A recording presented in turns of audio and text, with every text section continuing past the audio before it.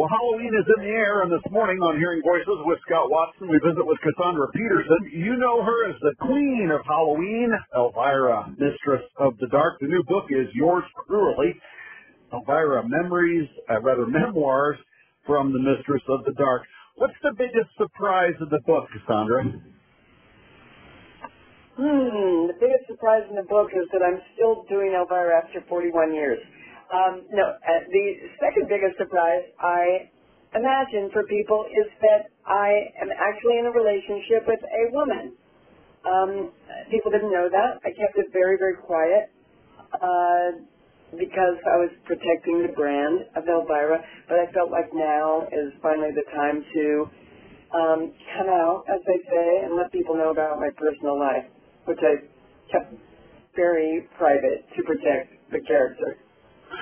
One of the things I was thinking about as I was getting the questions ready for this interview, is it fair to say that you were kind of goth and emo before goth and emo was cool? I would absolutely say that. When I started out in 1981, I had never heard of the goth movement. So I was suddenly this character that was kind of setting trends, like for example, the black fingernails. I'd never seen black fingernail polish on a woman, and nowadays, of course, every woman has black fingernail polish on. But different things like that. Women weren't really in horror so much, involved in it so much. I remember going to Comic-Con in San Diego when it was really small, and being the only woman there as Elvira. So I'm happy to say that the horror genre is really open to women, whether it's, as actors or directors, writers. Very, very inclusive genre. So it's a great genre to be the queen of. We visit with Cassandra Peterson. She is Elvira, Mistress of the Dark. Will you play a character that is internationally known in a horror genre? My guess is you've learned a lot about human nature and society in general. What have you learned? Oh, golly, that's hard to say. Well, I've kind of learned that the people who are really into horror and really into the genre are some of the kindest, nicest, sweetest people. And here they are watching, God knows what in these horror movies. And it turns out that they're really empathetic, vulnerable people. I often think that a lot of big horror fans grew up feeling the way I did, which because I was burned as a child and had a lot of burn scars that really, really showed up pretty bad when I was a kid, that I felt like a misfit and kind of a, outcast. And I think a lot of people who were horror fans had that experience as a child, not of being burned, but just of feeling like an outcast, not feeling like they fit in.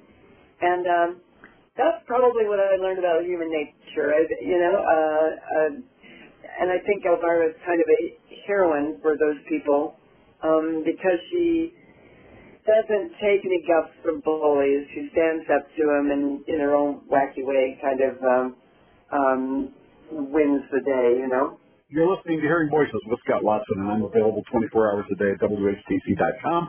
I'm also on Twitter at the Scott J. Watson. The new book is Yours Cruelly, Elvira, Memoirs of the Mistress of the Dark, and we visit this morning with Cassandra Peterson. She is Elvira. Another kind of a weird question that I just wanted to ask you. About the same time that Elvira came to prominence, there was a country song from the Oak Ridge Boys that came out of the same name, but completely unrelated. What impact did that have on Elvira's fame and or fortune? Well, it turned out to be a really, actually very lucky thing for me that the Oak Ridge Boys song Elvira came out the same week that Elvira aired on television. And people assumed, although incorrectly, that the song was about me. And I think it gave my character really a big boost. I met the Oak Ridge Boys on several occasions, and they have told me the song, they didn't know about me, I didn't know about them. It just happened at that moment together, and I think one kind of buoyed up the other, for them and the song. and me for the same reasons. We wind up this morning with Cassandra Peterson. She is Elvira, Mistress of the Dark, and the new book is Yours Cruelly. I want to play word association. I'll give you a name or a phrase, and you give me just 2 or 3 words. Tom Jones. Tom Jones. Sure.